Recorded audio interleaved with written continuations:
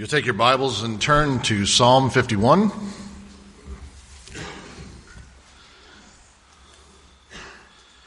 The last couple of weeks we have looked at the background to this text as we have studied 2 Samuel chapters 11 and 12, and we've always had where David has fallen into grave sin and then has been confronted by Nathan.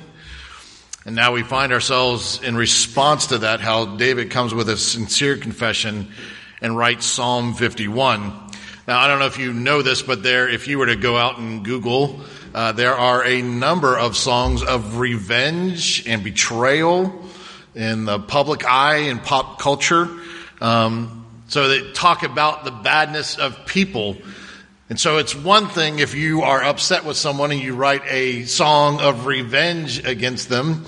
And there's actually some popular ones out there if you're a little bit older that have made it big in the charts. But there's another thing to be someone who writes about yourself, which is what David does here. I mean, you can see at the beginning, it says, to the choir master, a psalm of David when Nathan the prophet went to him after he had gone in to Bathsheba. Can you imagine having to write a song about the worst thing that you've ever done and then to publicize it and have people sing about it for thousands of years? But for some reason, God has sought forth that David writes a song about himself to, again, give us a warning, but also to teach us, because what David does in this psalm is incredible. Because of the first part of the psalm, he asks for pardon. And the second part of the psalm, he asks for purity. And so he's going to teach us today. So let's go to the Lord in prayer to ask him to do that as well. Heavenly Father, as we come to your word, Lord, give us truly eyes to see and hearts to understand. Lord, let us have a real encounter with our own heart, with our own sin nature. Lord, may we be able to look and to see that it is our sin that has sent Christ to the cross. But Lord, we get to know you as being that good and loving Heavenly Father. And because of your Son, we can have right relationship with you. Lord, you forgive us of our sins and you throw them as far as the east is from the west, and you remember them no more. Lord, teach us to confess our sins this way, and Lord, to forgive others as you have forgiven us. So be with us, especially as prepare us as we come to your table this morning. For this we pray in Christ's name. Amen. So the first thing we're going to do is I want you to understand, first of all, that this is a song, so it's poetry, and so it is kind of split up. If you were to take this, it's written in 6 different parts. Now, we're only going to do it in 3 points, but there are 6 separate parts to this, and it comes in triplets. So you'll see a number of the wording in 3 times. So it's mercy, love, compassion. We're going to talk about sin different ways. It's talking about transgression, iniquity, and sin. So that it's set up in a sense where, again, when you read it in the English, it doesn't flow exactly well. But I want you to think of Dr. Seuss, where he starts making up words. Okay, the zipper zapper, zip zip zap doos. Okay, it doesn't quite fit. So I want to unpack it a little bit. So the first thing we're going to see is that the first thing he's asking for is the pardon. And so he asks for God to give us his mercy. Now, for us, the only way that we can go to God is in mercy. Because we don't want to ask to go in justice. Because if we go in justice, then he gives us what we deserve, which is hell. For David, it would be death. Again, David has, committed adultery. He has committed murder. And there are no sacrifices for that. There's no sacrifices for that. He's supposed to die. And so he comes and he understands that he has guilt of his sins. So he comes and he approaches God through mercy. And he receives the mercy by how? By Nathan. And Nathan is the prophet. And again, last week we heard that Nathan is the word of God coming to David.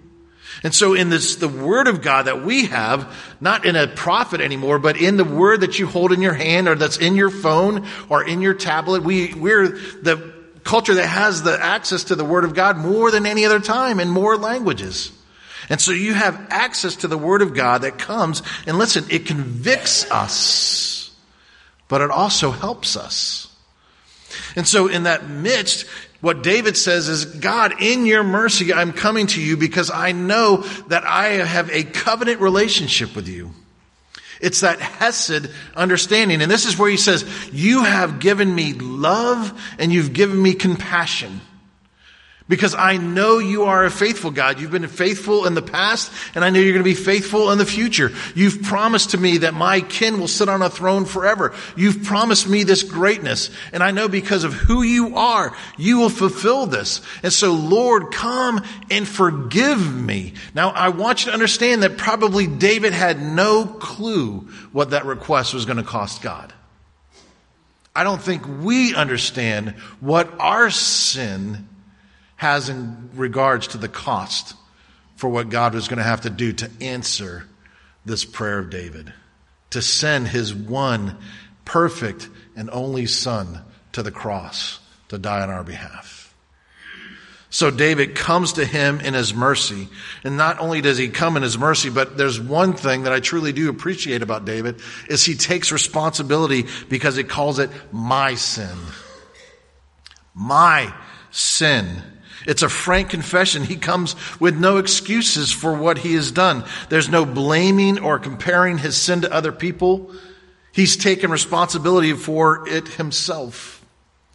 I'm going to share something about my life. And again, it's not to beat me up or anything like that, but I want you to kind of see this in practical application. There are 2 times in my life that I really remember coming to Christ fully. One was when I was young and we were on the chapel, the Navy base, and I went to the chapel and it was around Christmas time. And I know it's Christmas time because I still have the ornament that I created during this day. And we did little Lifesaver gospel messages. And if you remember the little 5-pack of Lifesavers, they came in the different colors. And so I made a little man that still hangs on our Christmas tree every so often, every so many years it comes out. Okay? And I remember praying the prayer at that point, and it was a sincere thing. I remember that, and I get to see it again as it comes out for Christmas time year after year. But there's also a second time, which is not such a good remembrance, because it was a time after my parents had gone through the divorce, and I was very angry. I was angry at the world. I was angry at God. I was angry at my parents. And I remember very clearly one day, it was a Saturday, and I know specifically because it was going to be Easter sunrise service the next morning, and I had gone to the beach with some friends, and I drank excessively out in the sun, which was not good. And then I drove home drunk, went in, proceeded to pass out, and my mom came in to confront me, and I remember blasting my mom. I am like this because of you and Dad. I hate that you guys went through the divorce. I hate that you've made me into this kind of a person.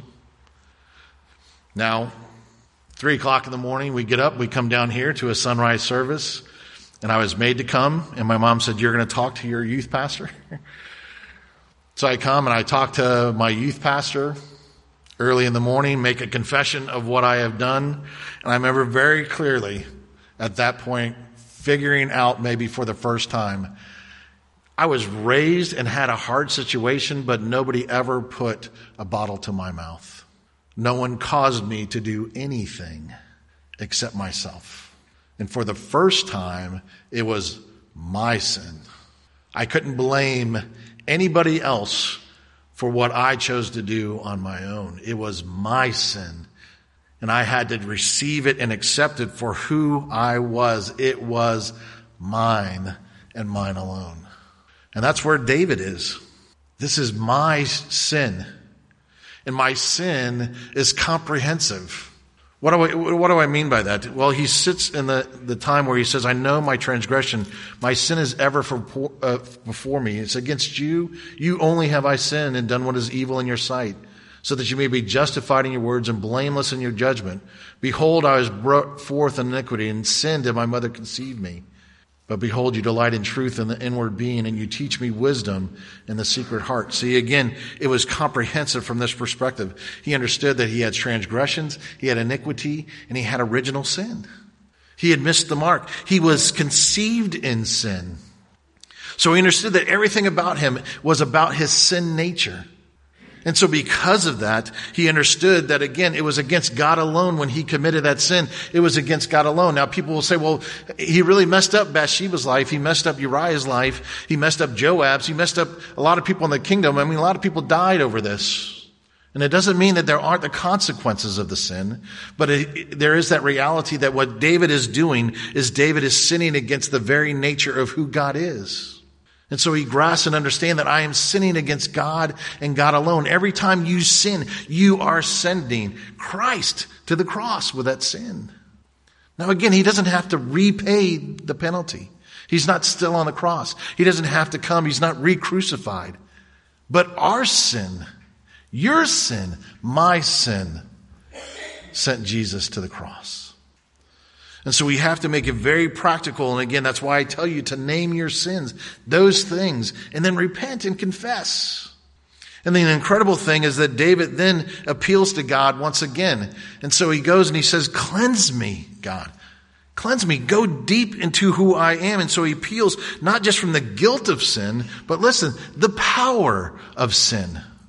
See, he's not just looking to be forgiven. Because again, especially if you're a little kid and you get caught doing something, and I told you how I did some bad things to my older brother, in my opinion, deserved. But still, bad things to my older brother. And again, what did your parents come in and do? Mine would come in, take off his belt, start to talk to me, tell me how it was worse for him than it was for me.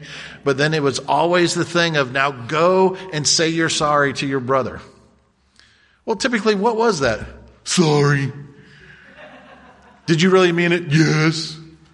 I didn't mean it. But I was told to say I'm sorry, so I'm going to say I'm sorry. And I think sometimes that's the way we think we are with God in regards to our sin. I'm sorry I got caught. I'm sorry that this has been exposed. I'm sorry. But David goes further. He says, I know I'm guilty of this sin. I know these are my sins. But God, I need you to take away the power of sin. Because I want my whole heart to be something that appeals to you always, that comes running back to you. And so he starts with a process. He says, I want you to heal me with hyssop. Bring the hyssop. And again, for those who don't know, this reckons back to the time where they leave Egypt. Remember, and these are hyssop branches that kind of grow, and they grow in crevices. And so it's a branch that's really, it's like a brush. They use it like a brush. And so they would take the hyssop, and the hyssop branch was what? Dipped in the blood, remember? And it was put on the doorpost so that the death angel might fly over top of that house. So he said, bring the hyssop plant. Wash me in the blood so that I might be pardoned for sin. Wash me so that I might be blameless. He says, blot out my transgressions. And again, for us, it doesn't really make sense here.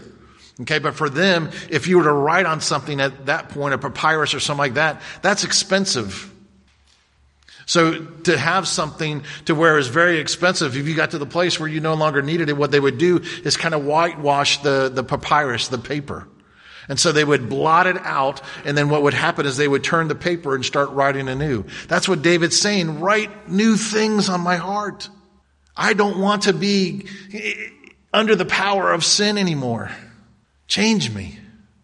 And so what he does is he starts to move from the pardoning to the process of purity.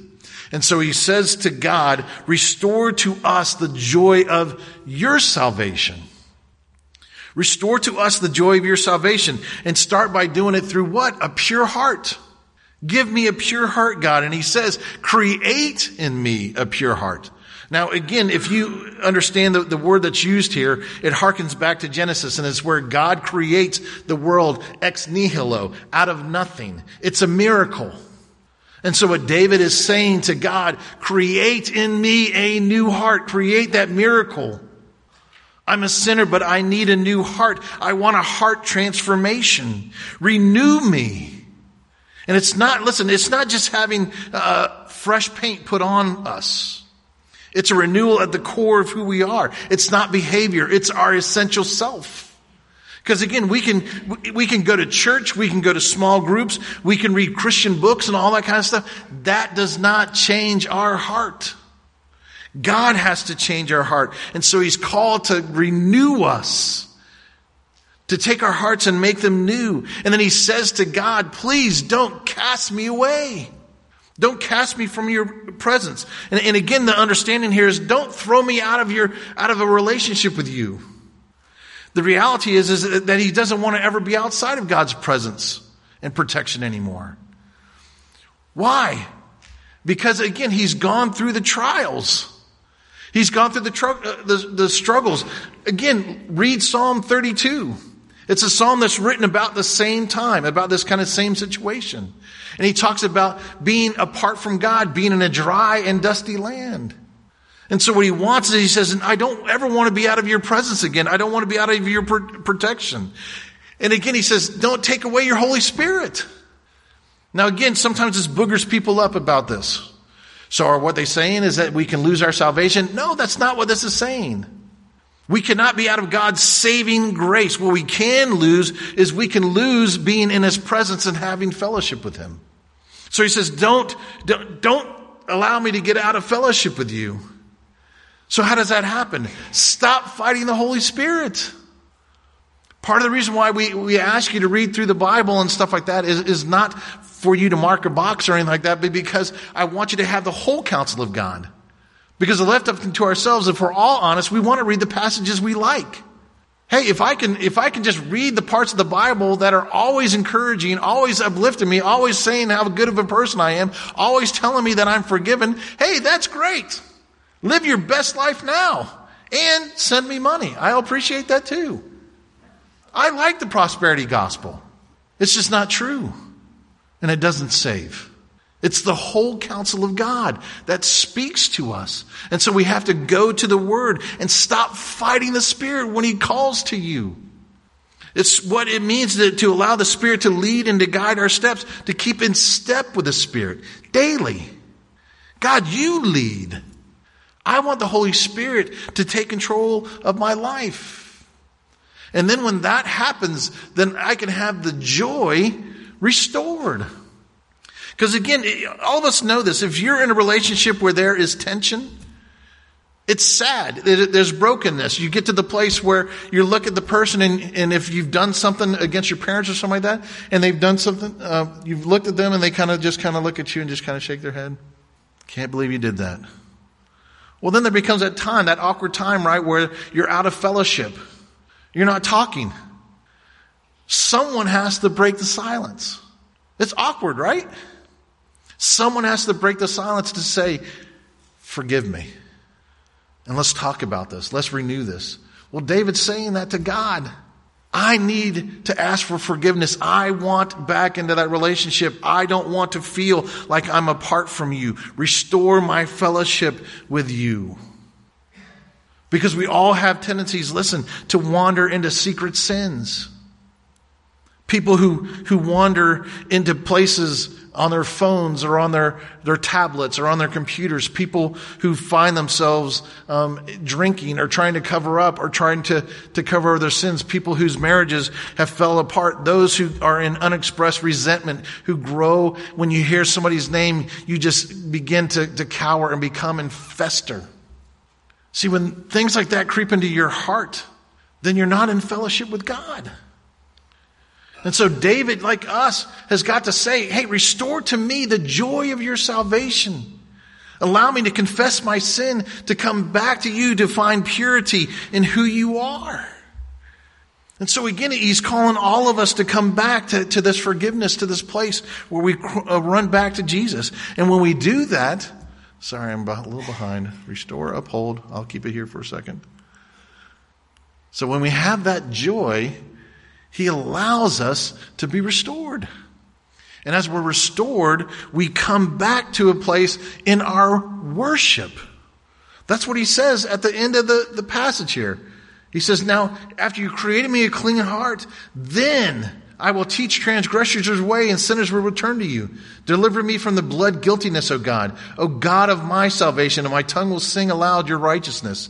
O Lord, open my lips and my mouth will declare your praise. For you will not delight in sacrifice, or I would give it. You will not be pleased with the burnt offering. For the sacrifices of God are a broken spirit, a broken and contrite heart, O God, you will not despise. Now, again, I want you to understand that when he starts to say he's going to teach others your ways, he's not bargaining with God.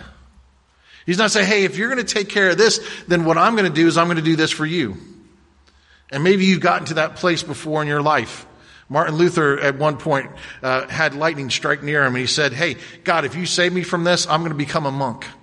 Okay, now maybe you've done that in an accident or something like that.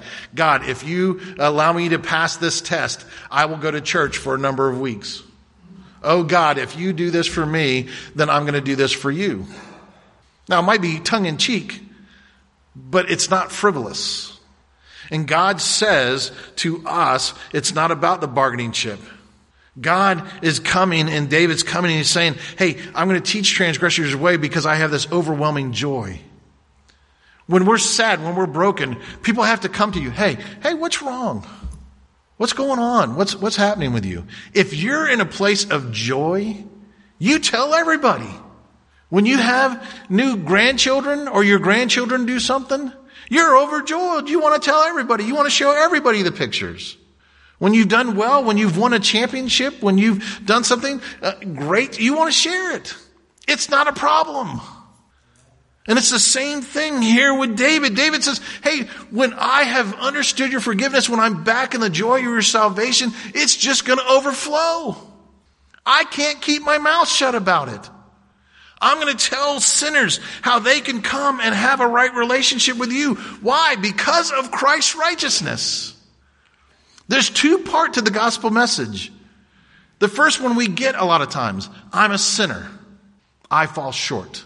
I can't have a relationship with Jesus and I can't have a relationship with God. Except for what? The second part. We are given Christ's righteousness. His perfection is given to us. So that when God looks at us, if you're a Christian, he doesn't see you. He doesn't see your sin. He sees Jesus in his perfection. That's what he sees. And so David's able to go to God and he says, I want them to see your righteousness. You're the one who forgives. You're the one who brings back. And so I'm going to tell of your great ways. And when I do that, I'm going to worship. And listen, worship when you are in a right relationship with Jesus Christ is not a duty. It's not boring. If you are not a Christian, then sitting in this place, you're already asking, how much longer? When's he going to stop talking about this? This is boring. If someone's sitting next to you and they're sleeping, elbow them. Wake them up. But there are times, and people who've become Christians later in life will come back and say, I don't know, but Pastor, somehow you've become a little bit less boring now. I'm starting to enjoy to come to church now. There's not anything different about the pastor or about the worship. You are in a saving relationship with Jesus Christ now. That's the difference. Because it's a joy all the time. If our relationship with Jesus is good and not tarnished, then it's going to be a place where we enjoy to come. Even if things aren't perfect. You get to be in the presence of God, giving him all the glory and honor, and with brothers and sisters who are doing the same. That's worship that's changed by the gospel. And when that happens, then what David starts to pray for is he starts to pray for this for the whole church. Listen, verse 18 and 19. Do good to Zion in your good pleasure. Build up the walls of Jerusalem. Then we will delight in right sacrifices and burnt offerings and whole burnt offerings. Then bulls will be offered on your altar. So here's what's happening. He's saying, God, I want you to do good to the church. And there's pleasure. Because listen, what's happening here, and I want you to think about that, is that David is figuring out, maybe for the first time, that God is not just pleased with outward forms of worship. Okay, now here's why I say that. David has committed adultery. David has murdered somebody, and yet David was still able to go to the temple on Sabbath day and offer sacrifices and to worship. Because it was for him, at that moment, an outward sign. It's what I do. I'm supposed to go to church, so I'm going to go to church. But again, let me tell you again, The two things that there is not a sacrifice prescribed in the Bible to replace: adultery and murder. David cannot bring a satisfying sacrifice. David deserves to die. And yet David goes through the formal worship. So there has to be a reality where, again, and David gets it here, and I hope you get it here too. God coming to church doesn't change me. God being in an accountability group doesn't change me. Being in a small group doesn't change me. It doesn't make me a better person. Now, I think God can use all of those things. We want you to be a part of those things. But more than anything, we want your heart changed by the gospel. And that's what David figures out. It's not the sacrifices. You want my heart. God, you want me to be so sorry for my sin, so overwhelmed with your righteousness and your goodness and your mercy that I run to you and to you alone, not to the symbolism of the temple. Listen, we come to the means of grace this morning, and it is a means of grace, and there is something that happens. We are encouraged in our spiritual life. But taking the Lord's Supper does not fix you. We take the Lord's Supper because we bring a broken and contrite heart to Jesus and say, except for you paying the penalty and fixing what is broken, I cannot come. And Jesus says, come anyways. Do you get it? You don't need to be fixed to come. You don't need to be perfect. You don't have to look the right part, because the reality is, and the truth is, every person in this church is broken and a sinner. We just decide whose is worse than someone else's. And Jesus says that they all sent me to the cross. And it's there that I come and I accept your broken and contrite heart. And I tell you to come to the table to be forgiven once again. Just reminded, because he died one time for your sins and for mine. So my prayer for you is that you would take David's psalm and you would make it your own. Make it your own, because David figured it out. That's my prayer for you. Run to Jesus, not from him. If you're caught in sin, run to him. If there's unconfessed sins, secret sins, run to him. If there's relationships that need to be renewed, run to him, because he's faithful and just, and he's the one who forgives us our sins and cleanses us from our unrighteousness. Amen? Amen. Let's pray.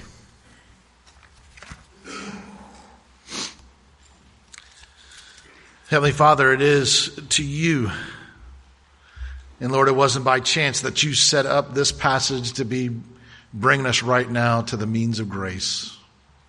Father, what we have heard, and Father, what hopefully we've applied to our lives, we now get to experience physically as we take the representations of your body and your blood in your covenant relationship shed for us, because you, Father, are faithful. And so prepare us now as we come